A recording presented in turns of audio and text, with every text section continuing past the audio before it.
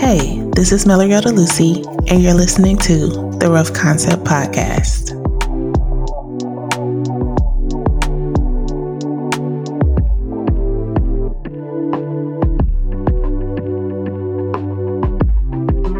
Something came over me. This series of work was different.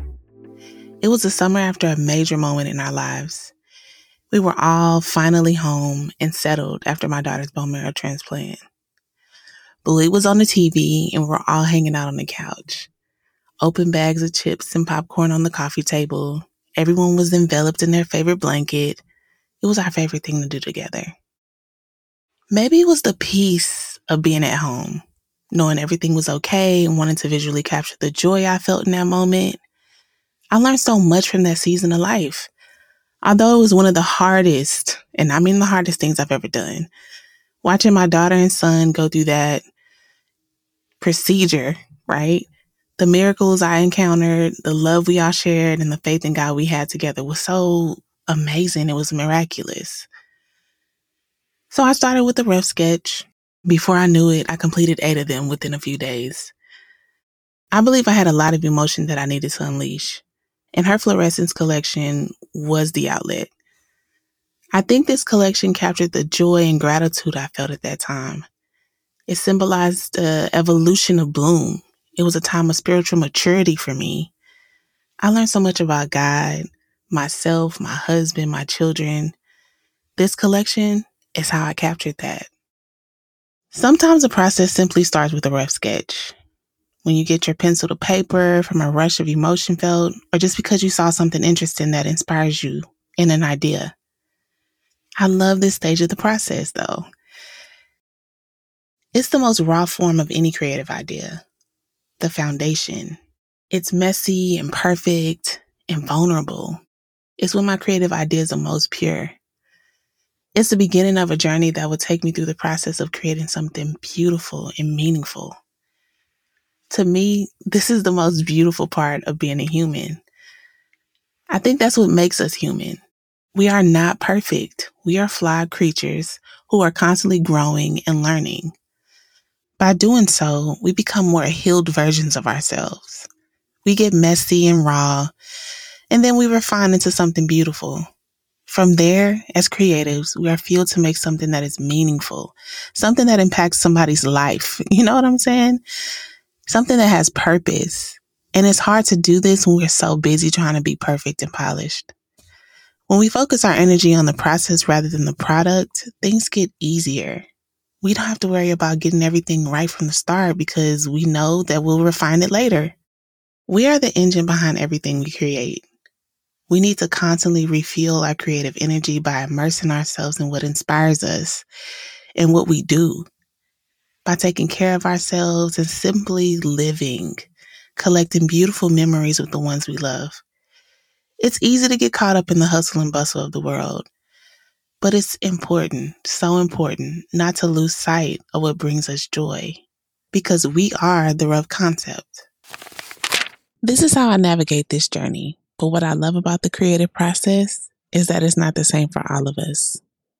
Take a listen and learn how artist and author Josefina navigates her creative process. So funny because I am in a season where I'm trying to figure out who I am. I think that just stepping into this space of motherhood after trying to become a mom for so long with infertility and loss, I found myself wrapping my identity and even my business identity towards what I was struggling with. So much so that it was hard for me to really claim my identity in more than just what I was struggling with. So I would say right now, I am a creative freelancer. I am a jack of all trades. And I always struggled with that too. I struggled with that. Yeah. Because I used to be like, man, people are just going to think like, girl, you just don't know what you are, what you want to do. But I'm like, I have multiple passions. I love doing different things. So I would say I'm a creative freelancer. I am a calligrapher. I am a sign maker now. I love it too. which has been so fun. We'll get into that later. I know. I've seen your process. I was like, yes. Like, I just get so excited. So fun. Yeah, girl. I am starting to do some copywriting. Oh, good. So AI, don't be trying to take my job. No, I don't think it'll ever replace humans. Look, while I be over here excited talking about, girl, you need to look at girl, me too. Yeah. So I'm an artist and I'm a writer. We'll leave it at that. I think just being in the season that I am now, I'm like, let's go back to the things that brought that joy and that spark and that love for what you did before. Right. I think that we could just get so caught up in the nitty gritty and okay, like, I need to make this money. I need to make this much money. I need to the money. Yeah.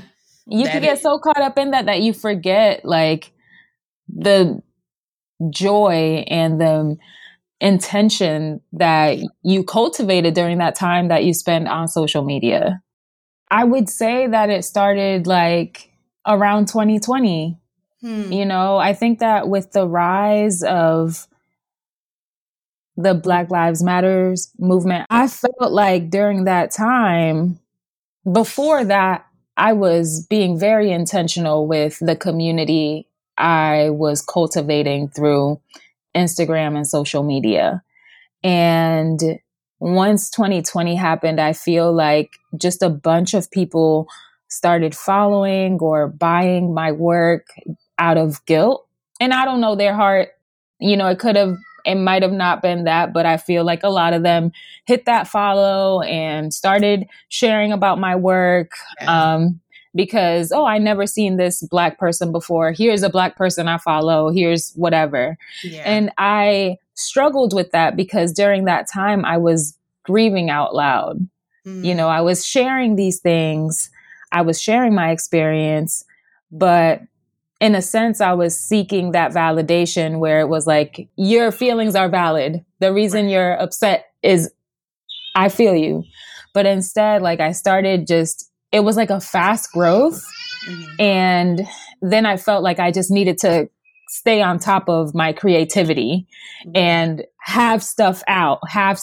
So then it was like 2020 became the year of feeling that pressure.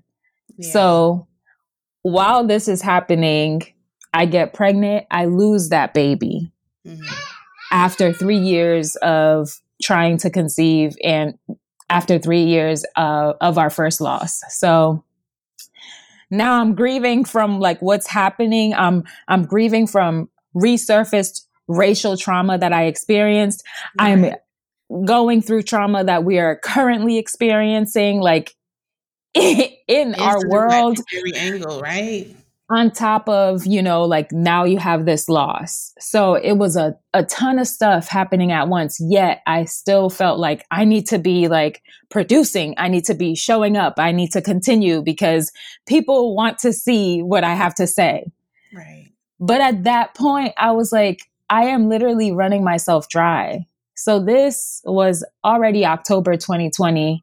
And then we got pregnant with our twins in December 2020. So it wasn't even too like long of a time where I go from losing a baby to like, now we're pregnant and now we're pregnant with two and it's a high risk pregnancy and there's two of them and you're going to the hospital like twice a week and I feel sick. I'm going, I can't keep anything down. I have an IV to give me food literally because I couldn't eat anything. I'm dropping weight on top of the pressure of showing up on social media, right. The trauma that resurfaced, the trauma from the loss, and now new trauma being added as you are literally walking through an answered prayer. Right. So it was so much. And I'll fast forward to last year when I had the boys in 2021. It was like, this is wild. Like, I can't believe that, like, I finally had these boys. Like, I can't believe it. But there was also that fear of these are Black boys. And I'm still trying to navigate through all of what we experienced in 2020 plus 2021. And now I felt like I was underwater. And then, you know, once the boys came, they're going to NICU. I'm there for like the first 30 days of their life. It's during COVID. So like you're having to wear, literally my kids saw me in a mask when I had them. That was their the first thing they saw was their mom in a mask. Right. So there was just a lot of trauma building up on top of build up, on top of build up, on top of build up. And I think last year I just had a breaking point and I was like really struggling with postpartum depression and anxiety. And when I started looking, like seeking out help, and I started getting medication and I was seeing my therapist once a week, I just got to a place where I was like, you know, like I haven't fully enjoyed even this season of my life, even this answered prayer, because I've been on survival mode this entire time. I haven't enjoyed my business because I've been in survival mode this entire time. I haven't created out of a place of joy and abundance because I've been in survival mode this entire time. And last December, my dad went to the hospital. And I haven't gone to Dominican Republic in 7 years, which means I haven't seen my dad in 7 years. Wow. And my kids haven't met my dad. So like, you know, I thought I was going to lose him in December. And that was really hard for me because I was just like, I don't think I want my journey with my dad to end here. And I think that there were so many things that kind of just stopped us to even going to DR and spending time with him with like COVID and just life happening. But it was then that I had that wake up call that I don't want to live in survival mode anymore. So I started taking active steps in my life and in my home to just bring joy and peace and ease into my life. Yeah. That doesn't mean that like the anxiety or the depression went away. That doesn't mean that the grief went away, but it was like, okay, I need something that's going to help me just be still and like enjoy life again, because I felt like life was sucking the life out of me. So I got to this space where I started decluttering and like literally getting rid of like journals from like when I was struggling with when I was going through my trying to conceive journey, and like a bunch of journals that just had so much stuff in it. Right. And I just felt like I had to like release some of these things to make room for joy to come into my life. And it was hard because these are like memories and these are things that I was like, wow, that's yeah. So like and it was hard. Yeah. It was hard. I was like physically just removing stuff from my house. And it was interesting because as I did that, it was bringing back so much joy. Like I was like, oh, I feel like drawing today. So like, I feel like, you know, when the sink is clogged up and you hear it go, yeah, and you still got to clear it out. Yeah. Like you still have to clear out more things to let it flow. Yeah. I'm in that space of my life. I want to reclaim my passion and I don't want to fall back into the monetization right now because I need to get into a healthier space where, okay, you know, if there's momentum, then great. Like we'll work through that. But I think that like, I felt like my work was only meaningful if I continued to work on survival mode, if I continued to share my trauma. And I'm in this space now where I'm like, no, like I'm going to take my power back and I'm going to share joy and encouragement and hope. And that may mean like sharing vulnerable parts of my life, but it doesn't have to stay there. But in order for me to like do that, I need to see it for myself because I haven't. Like love offering started off as, when you think of a love offering, you're going to it's usually at a church, and a love offering is like a surprise gift to somebody else. Right. You're giving this gift to someone else. They're not expecting it. It could be as like a form of money. It could be a gift. It could be something, but it's a love offering to someone. And my biggest thing with love offering is to love people and serve well. But I can't do that if I'm in an unhealthy space or if I don't see meaning in my life. And I think now I'm in like this slow cooker season where I'm regaining my flavor, where I'm finding the things that used to bring me joy, and where I'm creating from a place of abundance, where it is no longer this space of survival mode. And I feel like a lot of times we give into creating out of pressure because there's finances and things that we need to take care of. And that was the biggest fear for me, because I'm like, I can't stop working. Like, what am I going to do? Like, if I turn this, if I close down this shop, and I feel like I'm just in the season as a believer, I'm just in the season where I just need to trust God. Like, I feel like, I've been given other opportunities to use my art in like different local spaces, and I'm getting paid in that way. And I just feel like, yeah, it's so exciting. And I'm just like, you know what? Like, this is what I'm going to do right now. And I'm just going to continue creating. That doesn't mean like later on I might open the shop again. But right now I'm just like, I need to like continue marinating and not get into this place of creating out of pressure, because I'm done creating out of pressure. To hear more from this conversation, tune into the Rough Concepts Artist Corner episode this Friday. Think about what inspires you and how you can use it to fuel your creative fire. Write down a few ideas, then pick one that feels like it's calling out to you. Shouldn't we be doing this more? Imagine if we did. What do you think will happen?